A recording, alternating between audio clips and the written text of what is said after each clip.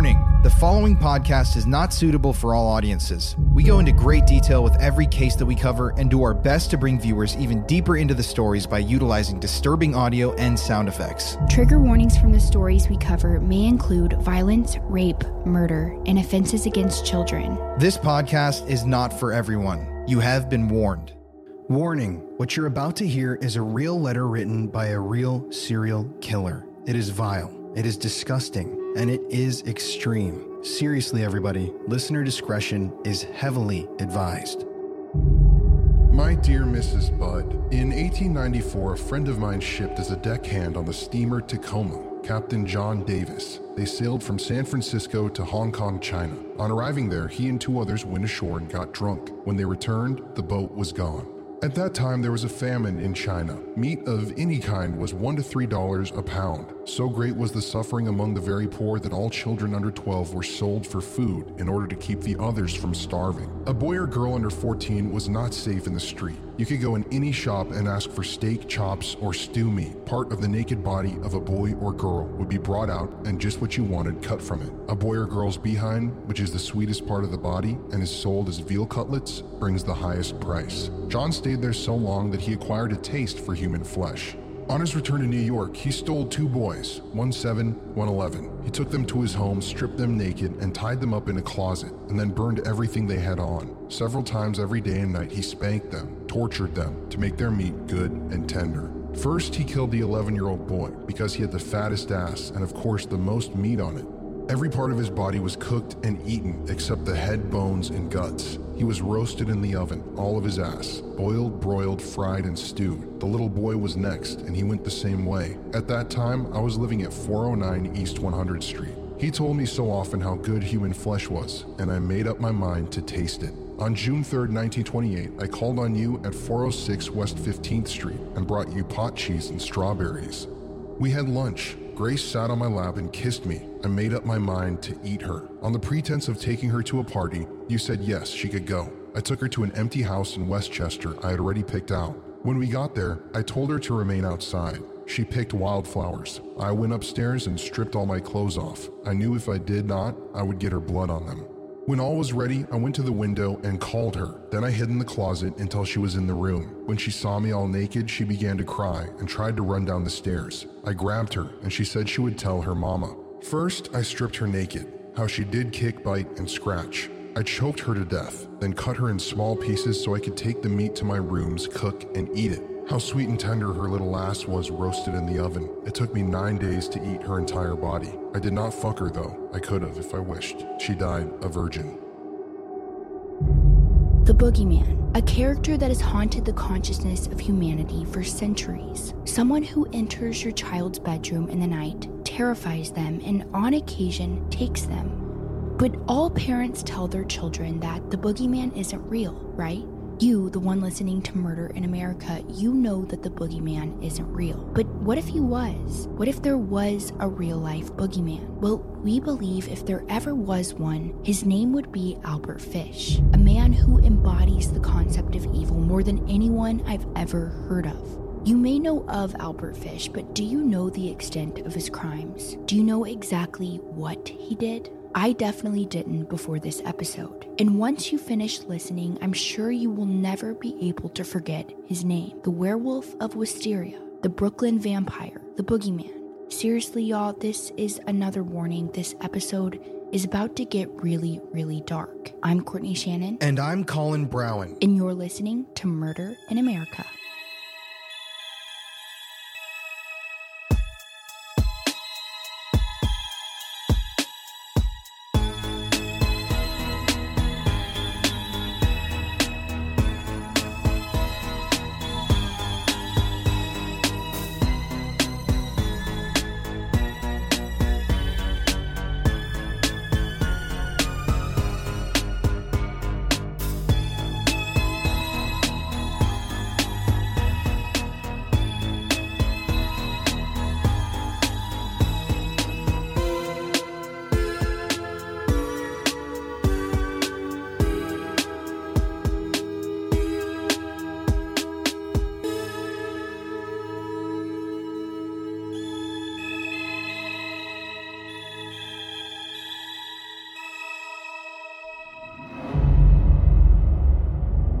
It was the year 1870. The Civil War had recently ended in America, and the country was in the middle of Reconstruction. Towns were being rebuilt. The country was healing. But it was in the year 1870 when one of the most evil forces in the history of the United States was born. A person more evil, more depraved than anyone that had ever come before him. This innocent baby boy, born on May 19th, 1870 in the Washington, D.C. area, would go on to commit such atrocious acts that people hundreds of years later would still tremble when they heard his name. This baby, born that day, was named Hamilton, but years later, he would go by the name Albert Fish.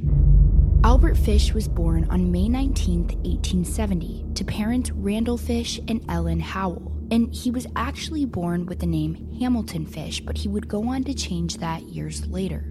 And in a strange twist, Albert's father Randall was 43 years older than his mother Ellen, and he was 75 years old when Albert was born. Because of this, Albert never really got to know his father, but at least he would grow up under the watch and care of his mother Ellen. At least that's what Albert thought. Before we move on to the next part of Albert's life, I want to discuss the history of mental illness in the Fish family. Albert's mother, Ellen, reportedly suffered from constant oral and/or visual hallucinations, meaning that she was seeing and hearing things that weren't there. Albert's uncle had been diagnosed with mania, and he suffered from manic episodes. In addition, one of Albert's brothers was sent off to a state mental hospital for confinement and treatment, and his sister Annie had been diagnosed in the past with a, quote, mental affliction. He allegedly also had 3 other relatives in the family who had been diagnosed with a mental illness of some sort, but I couldn't track down who they were or what they suffered from. Albert had 3 living siblings, Walter, Edwin, and Annie, the one who was diagnosed with a quote-quote mental affliction. And when Albert was only 5 years old, his father Randall would pass away of a heart attack. His mother Ellen, being a single mother of 4 kids, was immediately overwhelmed with all of the pressures of parenting, and she herself suffered from mental illness. After Randall's death, Ellen found it difficult to deal with the pressures of raising the children all by herself, so she made the choice to drop Albert off at an orphanage. And this was the beginning of young Albert's descent into darkness.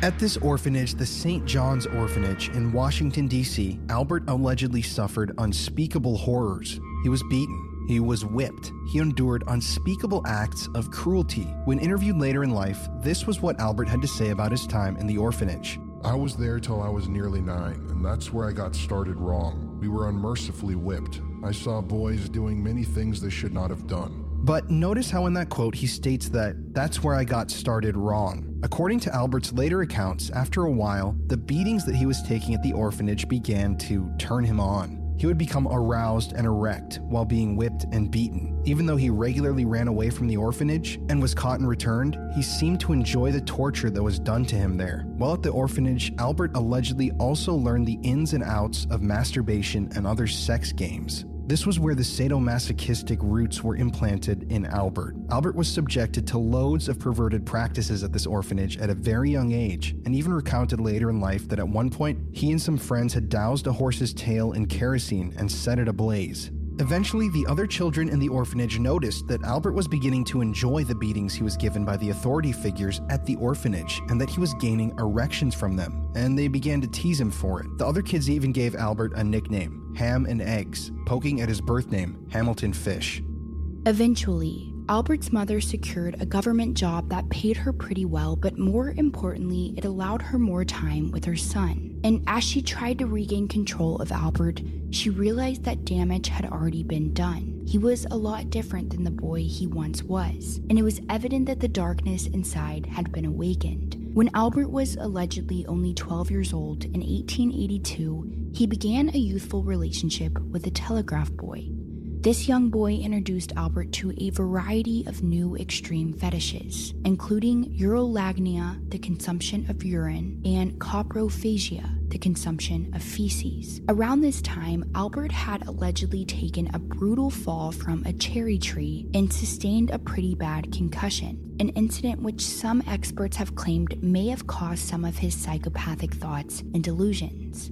After the fall from this tree, Albert began to suffer from persistent dizziness, very detailed daydreams, a vocal stutter, and severe headaches. He also wet his bed pretty frequently, which we all know is a behavioral pattern often attributed to budding serial killers. Albert's favorite text when he was younger was allegedly Edgar Allan Poe's The Pit and the Pendulum, a literary work dealing with death and torture. Albert also became obsessed with true crime and murder when he was young and would carry around newspaper clippings about horrendous killings and accidents in his pockets at all times. At age 15, Albert graduated from a public school, and it was at this time in his life when he began to go by Albert Fish as opposed to Hamilton. The bullying and the nicknames were simply too much for him, and he needed a change. He chose the name Albert allegedly in honor of a sibling of his that had passed on years before. It really was Albert's childhood and the abusive settings that he had been placed in that gave birth to the boogeyman, Albert Fish.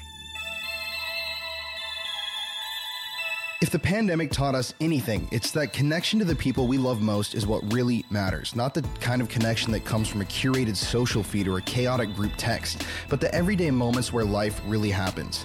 Aura smart frames bring those moments to the forefront of daily life, making it easy to share photos and now video too. You can feel close to anybody, anywhere in the world from the comfort of your home.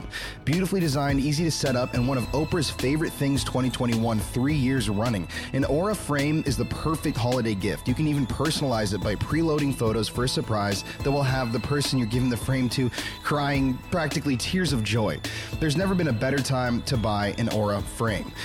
In the press, these frames have been recommended by over 130 gift guides and selected, like we said, as one of Oprah's favorite things for the last 3 years in a row. Aura is also Wirecutter's #1 pick in digital picture frames. It's basically a picture frame that allows you to broadcast your own photos and your videos. You can change them anytime you want. You can put anything on the screen that you'd like, and it really does provide you with that closeness that you like in the pandemic when everyone's been separated. But anyways, everybody, you can take advantage of Aura's best deals of the year with Black Friday, Cyber Monday pricing now through November 30th. Just visit auraframes.com now to get gifting. That's auraframes.com. And listeners, use code MIA to take $30 off Aura's best-selling digital picture frames. Now, let's get back to today's gruesome tale. As he grew older, Albert realized that he couldn't ignore his sexual fetishes. He had been indoctrinated into a world of sadomasochism at a young age, and there was no turning back. When he was around 20 years old, in the year 1890, Albert moved to New York City and found work as a prostitute. Due to either his career or his personal choice, Albert began to hang out in bathhouses around the city, where he could watch young boys undress all day long. It was also during this time in his life when, according to Albert himself, he began to sexually assault young boys. Albert would go on to claim that he raped over 100 young boys in his life, most under the age of 6, but his claims were never fully substantiated.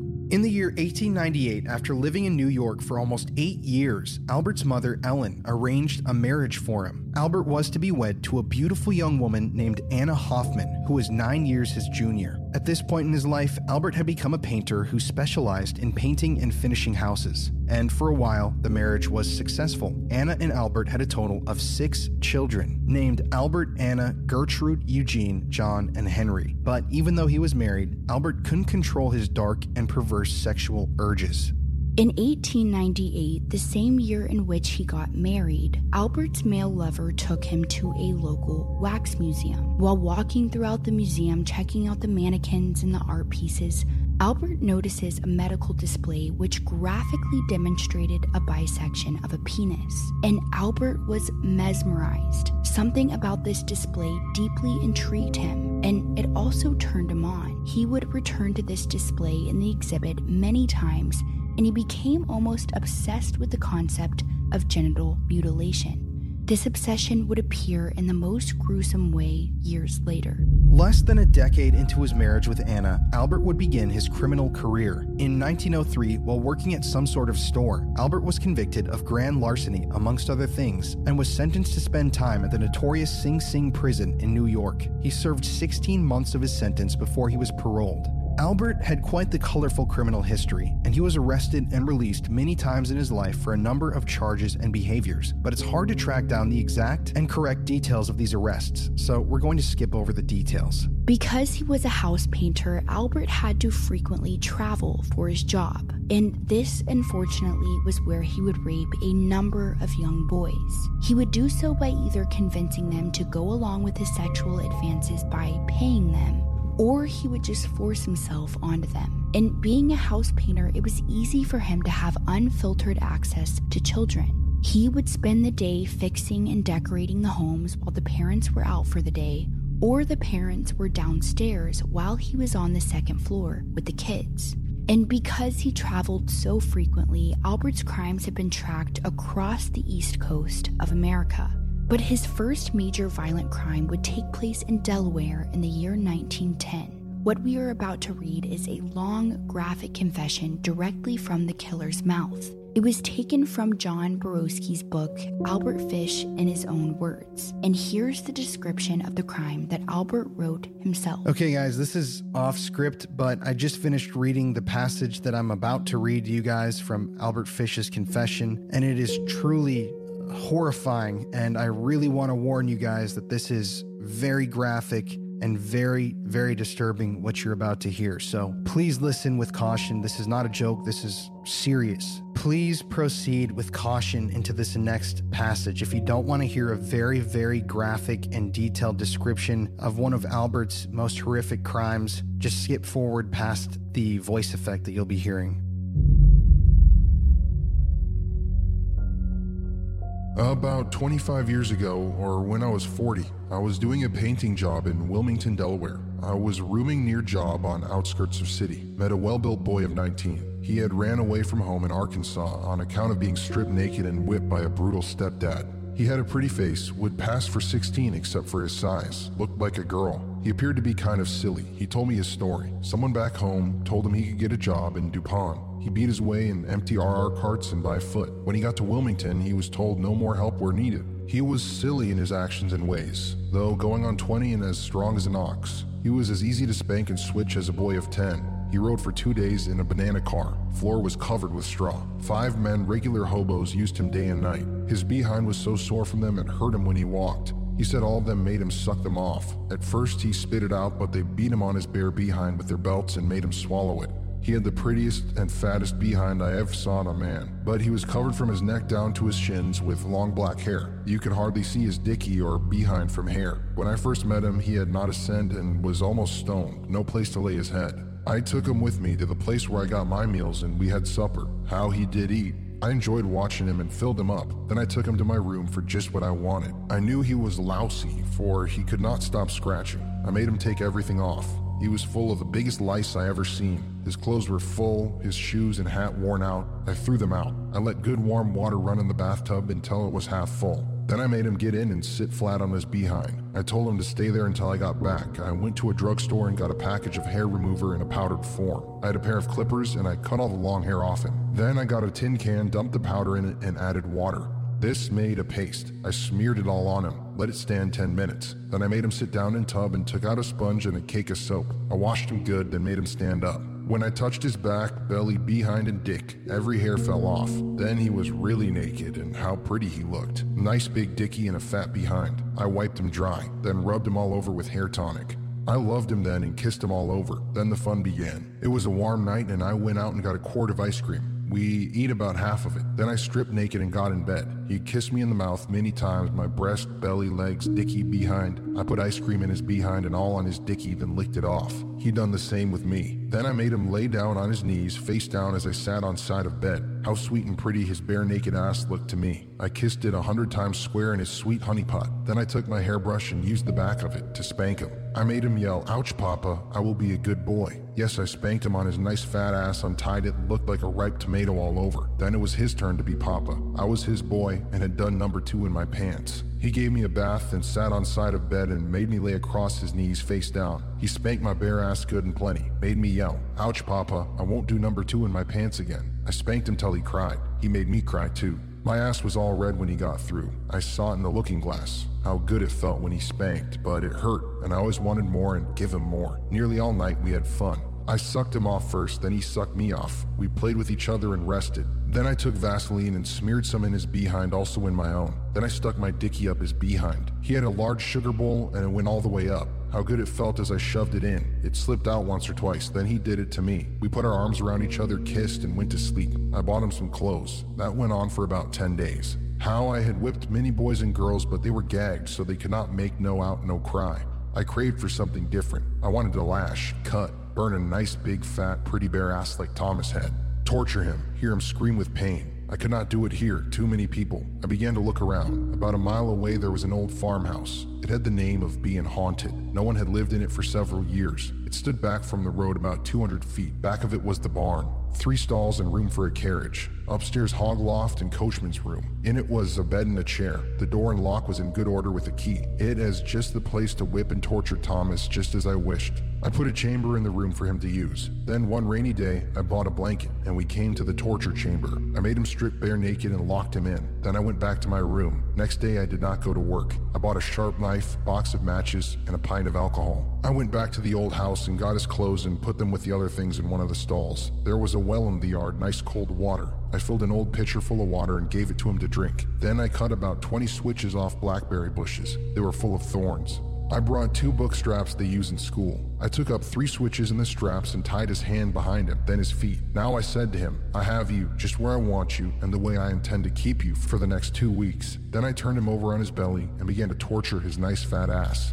I used 1 switch at a time, struck him as hard as I could. Each blow the thorns stuck in his flesh. Often I would drag the switch instead of lifting it. Then it would tear and rip the cheeks off his fat ass. How he did scream. It was sweet music to my very soul to hear him and know that no one else could. Then I spanked him. How the blood did spatter on the blanket and all over the wall. Then I took the knife and slit his fat ass between the cheeks. I held my mouth to his big ass and sucked the blood. Then I filled the pitcher with water, untied his hands, and locked him in and went home. Next evening, I brought another blanket, a small hammer, tacks, 6 candles. Then I could work in the day and torture him at night. I tucked blanket over window, and by the light of a candle, I could see him. For 5 days, all he had was water and whippings. Then I brought him sandwiches and coffee. He was so hungry, I made him eat his own number 2 before I gave him food. Then I made him lay on his back in bed. I turned both of his legs backward on his head and strapped his feet to head of iron bed. Then I had his nice pretty fat ass turned up to me to do just whatever I could think of, and that was plenty. The whole package of needles in the cheeks of his ass. It looked like a pin cushion. I stuck a pin all the way through his dicky and one between his 2 balls. That was a Saturday night. I left him just as he was all night and went home. Sunday, I brought some food and a bottle of peroxide. I pulled the needles out of his ass, dicky, and balls. How the blood did pour when I pulled them out of his dicky. It was as blue as ink. I poured peroxide on his ass and dick, then smeared him good with Vaseline. Then I untied his feet and let him rest. He went to sleep. Then I jabbed a long needle in his belly and he woke up. Then I fed him. From 9 a.m. Sunday until 11 p.m. I whipped, cut, and burned his bare ass, except at noon and 6 p.m. when I went out for food.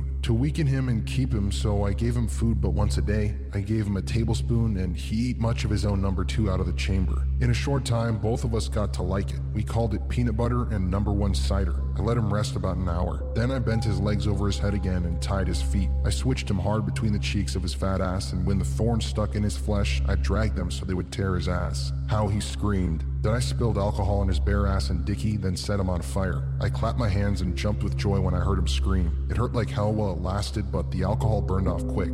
I spanked him and switched his bare ass until I was all tired out. I spread paper on the floor and made him lay on his belly. I stripped naked and done a heap of number 2 on his ass. Then I turned him on his back so he would be full of it. I had some in my behind and I sat on his face and made him lick my bare ass clean with his tongue. But when I knew I had him so weak I could master him, then I let him play papa. Everything I'd done to him I made him do to me. He spanked, switched, cut, and burned my bare ass. He made me jump and yell when he sunk the thorns in me and then pulled them through my flesh. How I screamed when he set my ass on fire. It hurt, but I got a big kick, a thrill out of it. Many times when I had him tied up, I was tempted to slice veal cutlets off his nice fat ass, take them out in the yard, make a fire and roast them. My mouth fairly watered to see what it would taste like. I always wanted to eat a boy's nice fat ass. I also had a strong desire to cut off his prick and balls, split them open, roast them, and eat them. But I knew if I did that I would not have to torture him or be tortured by him. I pissed and shit all on him in his mouth, eyes, ears. He did the same to me. I know we ate over 10 pounds of peanut butter and drank several gallons of cider between us in the 5 weeks I had him. All things have an end. My job was finished and I could not afford to keep him. Realizing that I must go home, he did not want to put them on, but opened my pants, took out my dick and sucked me off. Then I was tempted. I tied him up again, played with his dickie until it got stiff. Then I took the knife and sliced off half of it. I shall never forget his scream or the look he gave me. The blood gushed in a stream. At first, I intended to kill him, cut up the body and take it home. But the weather was hot, and as I knew I had no ice, it would stink and betray me. So I poured cold water over his dickie, then slowly poured the rest of the peroxide on the open wound. Then I took the rest of the Vaseline in a clean handkerchief and bound him up. I untied him, put his clothes on the chair by the side of the bed. I gave him $10, kissed him goodbye, took first train I could get back home. Never heard what became of him or tried to find out. So if you don't understand fully what that passage meant, let us explain. Albert Fish allegedly met a young disabled man named Thomas Kedden, and he struck up a sadomasochistic relationship with him. At one point, Albert brought Thomas to a farmhouse where he tortured him for a period of 2 weeks. And at some point during that time, Albert decided that he was going to kill Thomas. And remember how we discussed how Albert had gone to a wax museum and became obsessed with genital mutilation? Well, he was now given the chance to live out this fantasy. After restraining poor Thomas, Albert severed half of his penis. But after deciding that the hot weather would probably arouse some sort of suspicion around Thomas's murder, Albert had a change of heart. So he dressed the wound, left Thomas a $10 bill, gave him a kiss, and then left him in the farmhouse. He states at the end of the letter that he had no idea what happened to Thomas, and authorities were never able to track Thomas's body. No one really knows where that farmhouse is or what became of it. Either way, this incident came at just the beginning of Albert Fish's extremely dark and disturbing crime spree. Anna Fish, Albert's wife, had had enough. She left Albert for a man named John, another local man with whom Albert was acquainted with. And Albert was the one who discovered this affair. Apparently, John was a handyman who was boarding with the family, unbeknownst to Albert, in a hidden space near the attic in the family's home. Food had been going missing around the house, and as Albert kept a diligent eye over his money and exactly what he bought for his family, he noticed that a large amount of food that he was purchasing wasn't making its way to the table.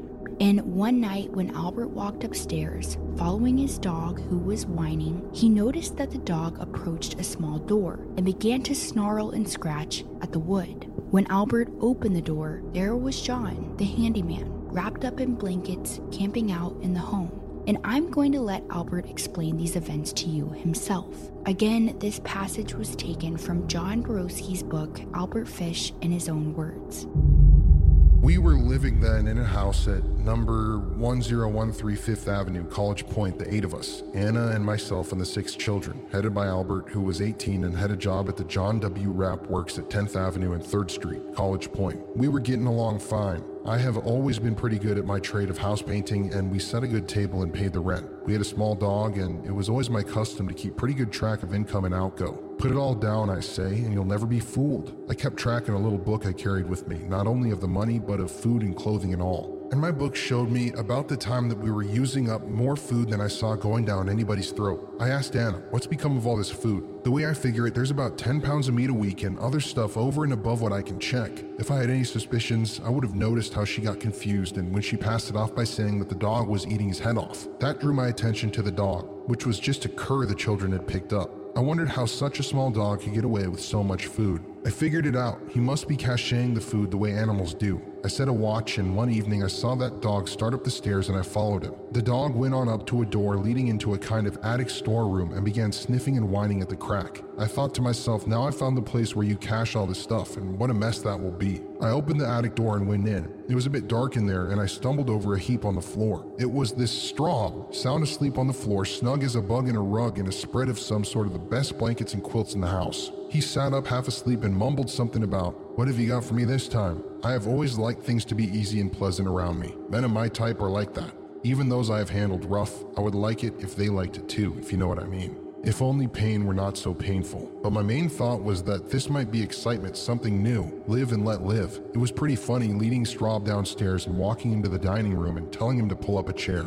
He was struck dumb. So was my wife. They didn't know what was coming next. Neither did I. If I had any definite idea in mind at all when I fetched Anna's lover down from the attic and made him sit at the table across from me with Anna between, it was certainly no idea of violence. That came after when he and Anna sold the furniture to a junk man and left me the 6 children and took a honeymoon in Bridgeport on the money. That was going too far. After a couple have been married 19 years and have brought up 6 children, I think it must be the rule that early passion is pretty well petered out. Why not be frank about it? If the vitality peters out with the passion, everything comes out all right at the end, and the old folks sit around getting their fun, if any, out of crossword puzzles and a pack of cards. But the trouble is that vitality doesn't always peter out at the right time. And why not be frank about this too? There are thousands, probably millions of old people going around who have been stuck up on the shelf and are too lively to stay there. When I got looking around in the last few years hunting for my own kind, why, I found that the world is simply littered with people of both sexes on the wrong side of 50 according to the calendar, but still 20 and full of old nicks in their minds.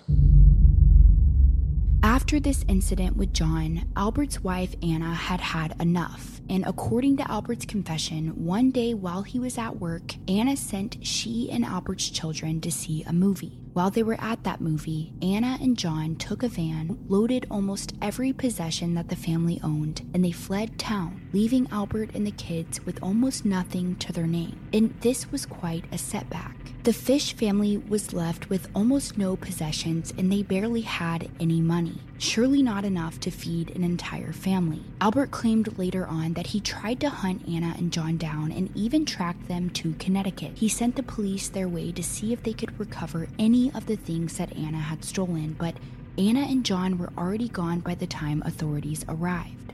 At one point, years later, Albert saw John out in public. John was working on a house that was being built, and suddenly Albert could no longer control his rage. He chased John down into the half-constructed house and up a flight of stairs. When he reached the top of the stairs, Albert almost fell off the unfinished upper floor. But he grabbed onto some wood that would end up saving him from falling. By the time Albert regained his composure, John had already fled the building. But surely, if Albert would have gotten his hands on him, he definitely would have killed him. With the holidays rapidly approaching, I'm sure you guys are looking for a gift to give your loved ones. And let me recommend you an awesome gift and an awesome company, Olive & June. Olive & June is a nail care company, and they help you create salon-perfect nails from the comfort of your home. With the Olive & June Mani system, you can treat yourself and those you love to beautiful nails all year long. Olive & June nail polishes last 7+ days, and they don't chip. And with Olive & June's Mani system, you can achieve beautiful salon-perfect nails at an affordable price. Now, I actually paint my nails sometimes, and I use some of the products from Olive & June, and let me tell you, my black nails have never looked more gothic. They're perfect, you know, and my nails have never looked so good, and I did them from the comfort of my home myself. Courtney did too, and she loved everything about the product. So we only recommend to you guys stuff we believe in. This is a great company and great products.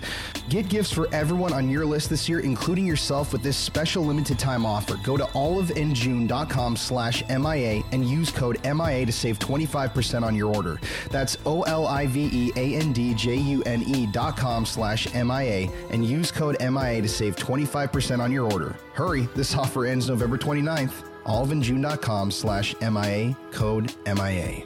The biggest thing you guys can do for our show is buy a gift from one of our sponsors this holiday season. And without further ado, let's get back to discussing Albert Fish.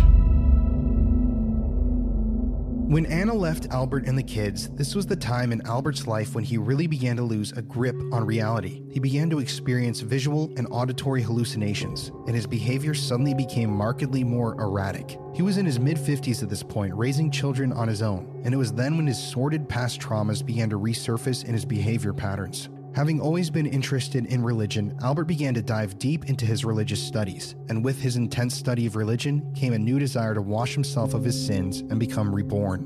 Albert believed that one of the only ways to cleanse oneself of sin was through pain, and, oh yeah, human sacrifice as well. At one point he began planning to sacrifice his own son, but he eventually abandoned this plan. But his studies in pain and tolerance at this point began. He started off by sticking needles under his fingernails, but he had to abandon this hobby because it was too painful, even for him. He also started to hear voices in his head, voices that said words like stripes and rewardeth. Having a twisted mind, Albert took these words he was hearing as signs from angels or God, and he believed that they were telling him that he must torture others and himself to purge himself of his previous sins. Albert also began to take Bible verses and scripture and add in his own words that he was hearing in his head, creating sadistic mishmash phrases that he believed he needed to live by. These phrases included sentences like, "Happy is he that taketh thy little ones and dasheth their heads against the stones," and "Blessed is the man who correcteth his son, in whom he delighteth with stripes, for great shall be his reward." To Albert, the word stripes meant lashes from a whip. This quote meant that the man who whips his son, who lashes his son, shall be blessed. And soon, these delusions would become Albert's entire twisted reality. As the delusions and signs from God came more and more frequently to Albert, he felt like he needed to bring his desires into the physical world. According to Albert, at this point he began to rape and torture young boys. He believed that he was being told by God that he needed to beat children, castrate them, and murder them. Having a job as a painter, it was easy for him to find young boys. He would torture these young boys by beating them and inserting needles into their body. He would rape them, and allegedly sometimes he would kill them. According to Albert, he at one point hired a young girl to bring him young boys. During this period, Albert had to uproot his family and move a number of times, usually because he was being accused of inappropriately touching children. Albert also believed that he was being instructed to torture himself, and he had a particular fascination with needles. In addition to sticking needles under his fingernails, he would insert needles into his groin and abdomen, and he wouldn't just stick them in and take them out. He would leave the needles inserted permanently. When his body was x-rayed after his eventual arrest and execution, investigators located at least 29 different needles nestled deep in his flesh. Albert would also dip clumps of wool into lighter fluid and stick the clumps of material into his anus and light them on fire. Around this time, Albert also developed a growing fascination with cannibalism, and he would often prepare himself a dinner consisting of solely raw meat. On occasion, he would serve this raw meat to his children as well. Albert also owned an infamous torture device that is truly shocking. It was a wooden paddle studded with nails. We will post a photo of this device on our Instagram at Murder in America when this episode is posted, because you have to see this thing to believe it. Albert would paddle himself with these nails until his bottom bled, and he loved it. He would even have his children beat him on his bottom with this paddle as he was bent over on a stool or chair. Interestingly enough, Albert allegedly never laid a finger on his own children. Even though he forced his kids to beat and paddle their own father, it seems as though he never specifically set out to hurt them himself. It was kids that came from other homes that he decided were the ones that needed to be sexually assaulted, tortured, and murdered. And thus, Albert Fish, the boogeyman, was born. Always dressed in a sharp work suit and a gray mustache on his face, Albert never really raised any suspicions from those who he knew. But behind the scenes, the monster was hard at work.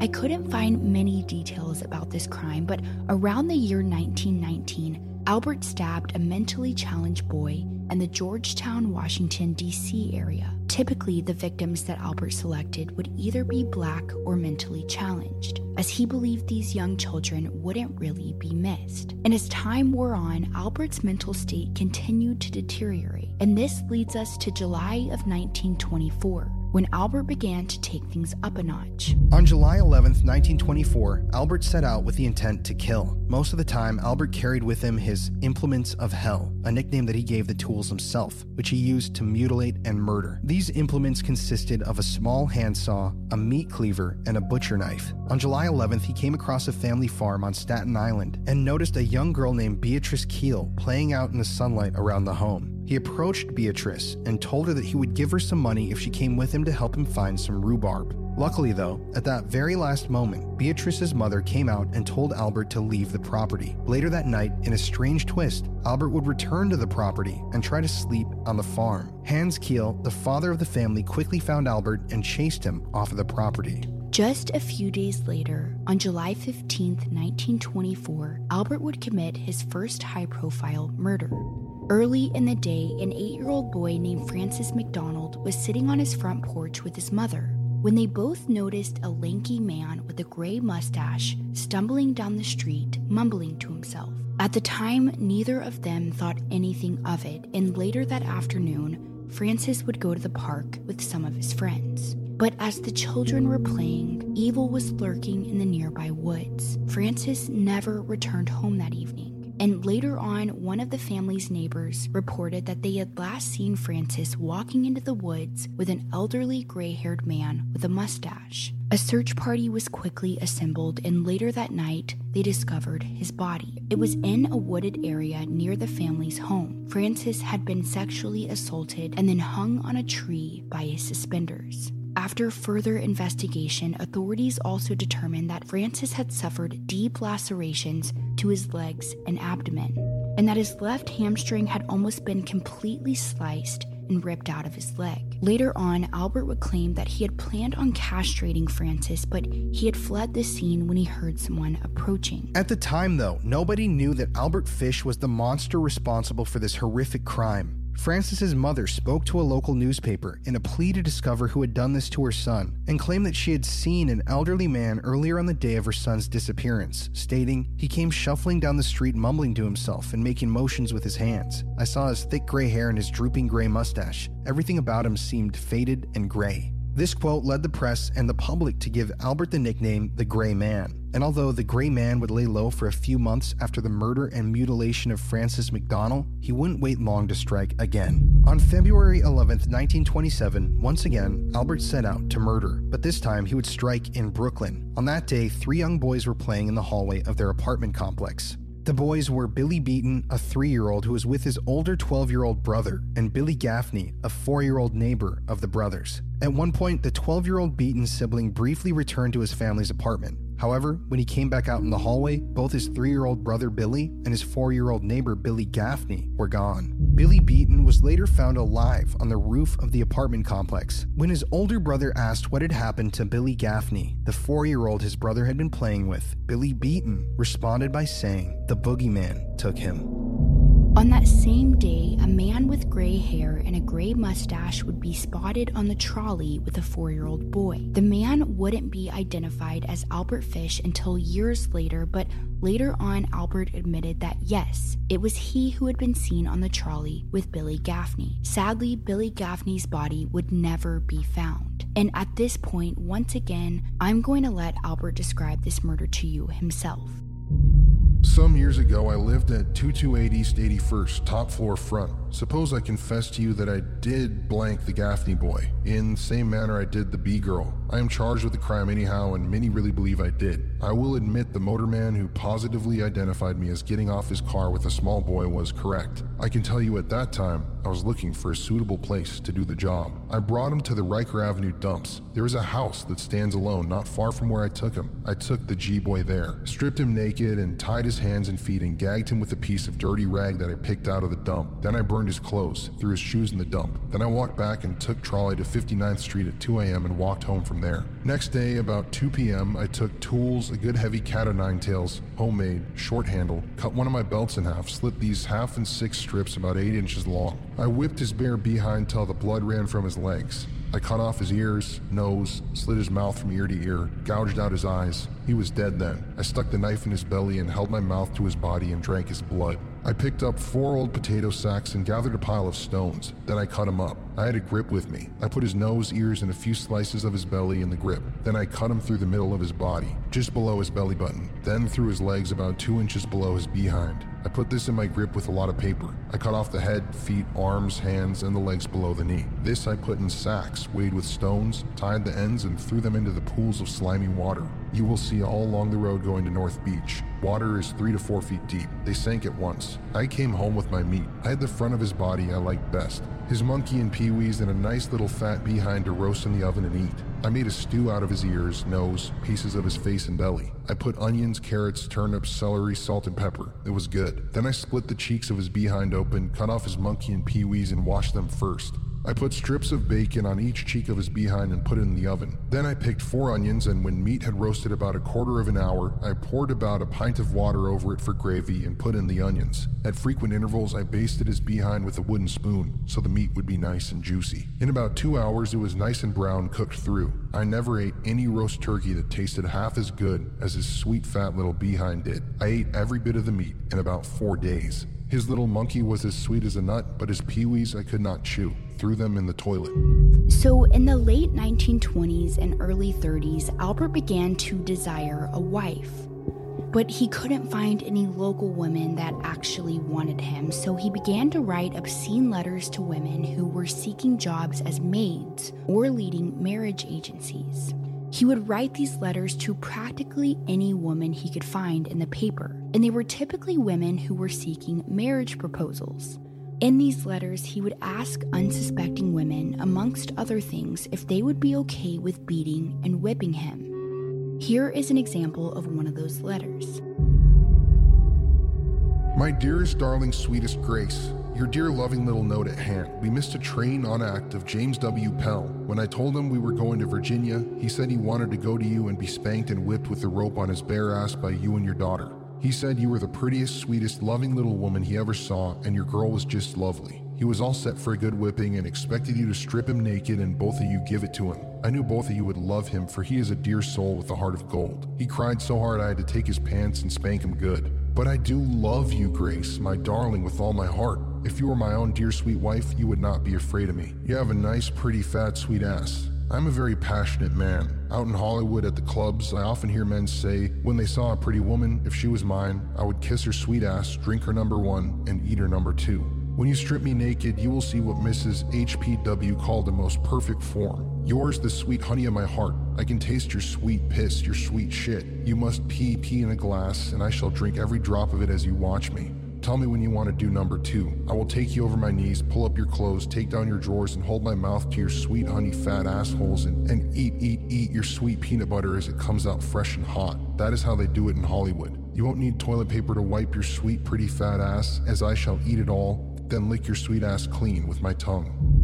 Albert was eventually arrested for sending one of these obscene letters, but nothing came out of the arrest. In 1930, according to Albert's confession, he married 3 separate women, but divorced all of them shortly after the ceremonies. And according to Albert, as he wrote in his confessions, he wasn't lying about anything that he had claimed he had done. He wrote, quote, "In order to prove to you that I am not faking, and also to back your own convictions, borrow a tin cup from pantry, and I will drink my own urine and eat my own number 2, end quote. But to tell the next portion of our story, we have to step back 2 years in time to the year 1928. What's better on a chilly fall night than curling up in front of the TV for a great scary movie? Personally, I love scary movies. I've seen almost every horror movie, and nobody online has a better collection of horror, thriller, and the supernatural than Shudder, the best streaming service for horror. Shudder is the exclusive home for found footage hit VHS 94, a Shudder original. I actually just watched that movie, and I cannot recommend it enough. I loved it. Binge the latest seasons of Creepshow and Slasher, both exclusively on Shudder. You can catch new episodes of drag competition show The Boulet Brothers Dracula, and new docu-series Behind the Monsters on the origins and pop culture dominance of your favorite modern movie monsters. New exclusives this month include Nicolas Cage in Prisoners of the Ghostland and killer shark movie Great White. You can stream great thrillers, horror, and suspense for only $5.99 a month or $56.99 a year. Shudder has a huge, amazing collection of all these movies and shows that are just so good. And there are new supernatural terrors, edge-of-your-seat thrillers, and shocking horrors added every single week. I have been using Shudder for over a year now, and I'm so happy to partner with the company. I love them so much. I love the service. If you guys want to join Courtney and I in getting spooky, you can try Shudder for free for 30 days. Just go to shudder.com and use promo code STATE. That's SHUDDER.com and use promo code STATE. Okay, everybody, time for the ending of this story. Prepare for what you're about to hear. On May 25th, while pursuing an edition of the New York World newspaper, Albert came across an advertisement in the classified section of the paper that read, quote, "Young man, 18, wishes position in country. Edward Budd, 406 West 15th Street," end quote. Just 3 short days later, Albert decided that he was going to tie Edward up, mutilate his body, and leave him alone to bleed to death. So he set out to visit Edward at his family home. When Albert arrived that day, he introduced himself as Frank Howard, a local farmer who grew vegetables and lived a simple life. He told Edward and his family that he wanted to hire Edward and his friend Willie as help on his farm. And he left the house that day, promising the family that he would send for young Edward in a few days. Albert would never end up hiring Edward, but he sent the Budd family a telegram stating that he would return at a later date to work out some of the details. A short while later, Albert returned to the Budd family home, and it was at this point when he met young Grace Budd. Grace was 10 years old and full of life. When Albert met her for the first time, he became transfixed with her and immediately changed his mind on who he was going to kill. Instead of 18-year-old Edward, 10-year-old Grace was now the target. That day, when Albert visited the Budd family at their home, he quickly made up a fake story about his sister throwing a party later that afternoon for her daughter's birthday, a party that he was set to attend. He told the Budd family that he would love to bring Grace with him to the party and that he would get her back promptly that evening. After some thought and consideration, shockingly, Grace's parents allowed Albert to take their daughter with him to his family party. And so, that afternoon, Albert left the Budd family home with Grace. This was the last time she would ever be seen alive. After Albert left with Grace, she vanished. Her body would never be found, and no trace of her was ever recovered. Her family was racked with guilt and grief, and they made many appeals to the public, begging for anyone to help find their daughter and for someone to identify who this gray-haired Frank Howard was. But they had no luck, and in 1930, a 66-year-old local superintendent named Charles Edward Pope was arrested, as he was a suspect in Grace's disappearance. But after spending 108 days in jail and going through a trial, he was found not guilty and set free, and the family was back to square one. They would have to wait a long 4 years until they got a major clue that they could use to solve the disappearance of Grace. But this clue was not one that would comfort them. Instead, it would fill them with absolute horror. In 1934, an anonymous letter was sent through the mail to the Budd family, and as Mrs. Budd was illiterate and could not read for herself, she had her son read it aloud to her, and this is what the letter said. My dear Mrs. Budd, in 1894, a friend of mine shipped as a deckhand on the steamer Tacoma, Captain John Davis. They sailed from San Francisco to Hong Kong, China. On arriving there, he and 2 others went ashore and got drunk. When they returned, the boat was gone.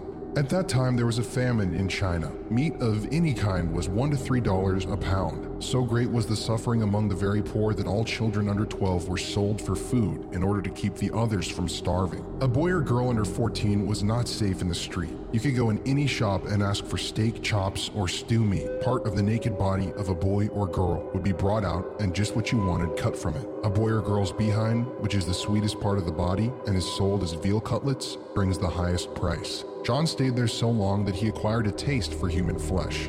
On his return to New York, he stole 2 boys, one 7, one 11. He took them to his home, stripped them naked, and tied them up in a closet, and then burned everything they had on. Several times every day and night, he spanked them, tortured them, to make their meat good and tender. First, he killed the 11-year-old boy because he had the fattest ass and, of course, the most meat on it. Every part of his body was cooked and eaten except the head, bones, and guts. He was roasted in the oven, all of his ass, boiled, broiled, fried, and stewed. The little boy was next, and he went the same way. At that time, I was living at 409 East 100th Street. He told me so often how good human flesh was, and I made up my mind to taste it. On June 3rd, 1928, I called on you at 406 West 15th Street and brought you pot cheese and strawberries. We had lunch. Grace sat on my lap and kissed me. I made up my mind to eat her. On the pretense of taking her to a party, you said yes, she could go. I took her to an empty house in Westchester I had already picked out. When we got there, I told her to remain outside. She picked wildflowers. I went upstairs and stripped all my clothes off. I knew if I did not, I would get her blood on them. When all was ready, I went to the window and called her. Then I hid in the closet until she was in the room. When she saw me all naked, she began to cry and tried to run down the stairs. I grabbed her and she said she would tell her mama. First, I stripped her naked. How she did kick, bite, and scratch. I choked her to death, then cut her in small pieces so I could take the meat to my rooms, cook, and eat it. How sweet and tender her little ass was roasted in the oven. It took me 9 days to eat her entire body. I did not fuck her though. I could have if I wished. She died a virgin. Obviously, this would be the most horrifying thing to read as a parent, but this letter would go on to be Albert Fish's downfall. When the family brought it to authorities, they noticed a small hexagonal emblem on the envelope, and it read NYPCBA.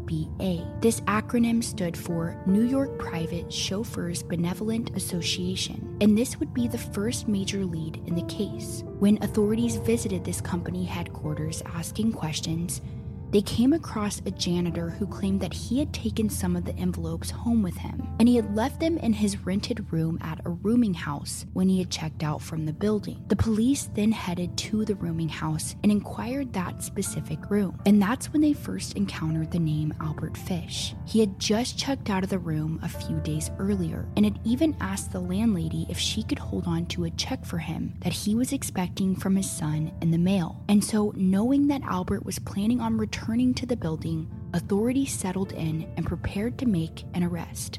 At the time, a man named William F. King was the chief investigator for the case. William himself went up to Albert's room and set up camp, determined to bring in his suspect himself. After waiting outside of Albert's door for a considerable amount of time, William watched in shock as suddenly Albert himself came strolling into the building. After a brief exchange between the two, Albert agreed to surrender and accompany the detective to the police station for questioning. As the two were about to leave the building, Albert suddenly retrieved a razor blade from his pocket and threatened the detective, and after a violent scuffle, Albert was placed into handcuffs and hauled off to jail. When the police entered Albert's apartment, they found the Fish children living in abhorrent conditions. Allegedly, William F. King himself left the kids $1 for food upon seeing them, as he felt so bad that they were in the condition that they were in. And with that, the werewolf of Wisteria, the gray man, the boogeyman, Albert Fish was captured. And once Albert was in jail, he crumbled. He almost immediately confessed to the murder of Grace Budd,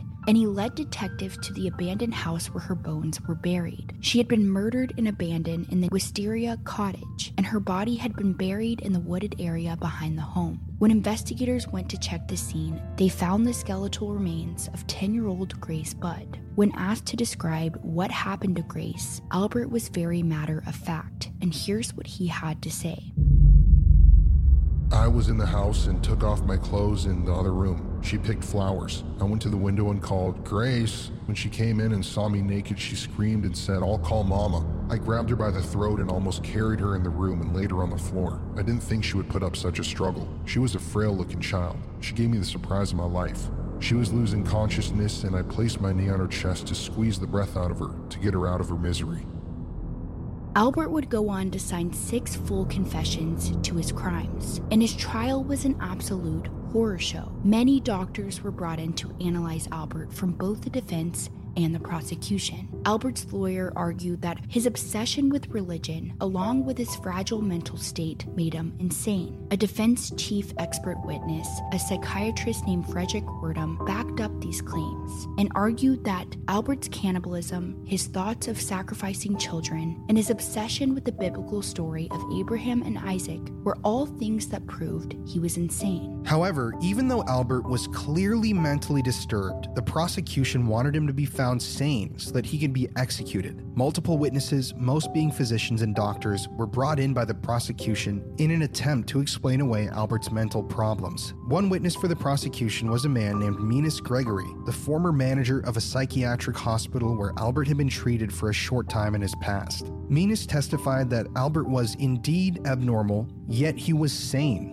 Albert's defense attorney asked Menas if someone who practiced coprophilia, urophilia, and pedophilia would be considered sane or insane. Menas then testified that a person who engaged in these activities was not, quote, mentally sick, and that those were, quote, common perversions which were socially acceptable. And he even stated that Albert was no different than millions of other people, and that even some prominent and successful individuals enjoyed coprophilia, urophilia, and pedophilia. After a 10-day trial, Albert was found guilty and sane and sentenced to death. Jurors would later state that they had no doubt that Albert was indeed insane, but that they wanted him to be executed anyways. After about a year in prison, on January 16, 1936, Albert Fish was executed in the electric chair. Allegedly, Albert stated that he was excited to be electrocuted and even told the prison guards that being executed would be, quote, the supreme thrill, the only one I haven't tried, end quote. When he was positioned in the electric chair, Albert allegedly even helped the executioner position the electrodes on his body. Albert's final statement before his execution was, quote, I don't even know why I'm here, end quote. Suddenly, a switch was flipped and Albert Fish was no more. That evening, a decade-long spree of terror suddenly came to a screeching halt, and the boogeyman was finally dead. Now, even though Albert Fish, in the eyes of the law, only killed 3 children, he himself claimed that he had murdered up to 100. At one point, he even boasted that he had murdered a child in every state of America. And sadly, because he seemed to target children from minority backgrounds, children with mental disabilities, and children who lived in poverty, kids who, according to Albert, quote, wouldn't be missed, it's hard to know exactly how many kids he actually victimized, mutilated, and murdered. There's just simply no way to know. But from the confirmed crimes, we definitely know that Albert Fish was a monster, and in our opinion, Albert indeed could be the most depraved killer in American history. The Boogeyman, the Werewolf of Wisteria, the Gray Man, the Moon Maniac, the Brooklyn Vampire. All of these names evoke thoughts and mental images of the darkest, most horrific creatures possible. And amongst these names, the name Albert Fish definitely belongs. Albert wasn't really a human. He was a monster. Only a person completely detached from reality, with no true sense of right or wrong, with a deeply disturbed and unstable mind could carry out the string of horrific crimes that Albert committed. And who knows how many victims this monster truly claimed? How many sets of bones could still be out there, waiting for their eventual discovery? Personally, I didn't know that much about Albert Fish when I set out to write this episode. I mean, I knew a little bit about his crimes, but I didn't know what I know now. And now that I know all of this which you now know too, I wish I didn't. I really wish I could forget the details of these crimes, of the writings that Albert wrote, the letters he sent, completely wipe the story of these events from my memory, but I can't. And that's exactly what the Boogeyman is. The Boogeyman isn't a real creature. The Boogeyman isn't a tangible entity. The Boogeyman is a concept. The idea of fear itself, of dread, disgust, danger, and terror, a thought that envelops and grabs a hold of your brain and refuses to let go. And that's exactly what Albert Fish was and has become. He is the embodiment of evil. His story still strikes terror into those who hear it, even almost 100 years later. Even though he died, through this story, he's still alive. He's still breathing. The fear is still there. And contrary to everything we've learned as adults, it seems like the Boogeyman really is real, and he will never truly die.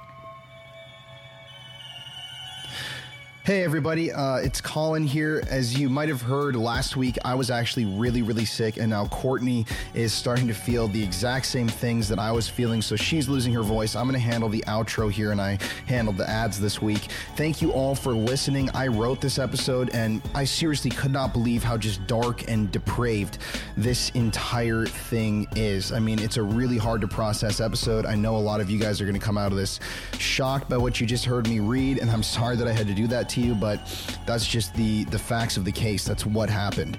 I want to give a shout out to all of our brand new patrons who joined us on Patreon this week. Katie Stovall, Jessica Warren, Andy, Bailey Dawson, Pedro Martinez, Taylor Beatty, Gavin Miller, Marco Ashley, Rachel, Kimberly Alvarado, Annie, and Brandy Gutierrez. Wow. Congrats, everybody, and thank you for joining us on Patreon. We got exclusive episodes that you've never heard here wherever you're listening to this, and we have a lot of cool things on there that you guys can go explore, crime scene photos, and I love talking to all the patrons.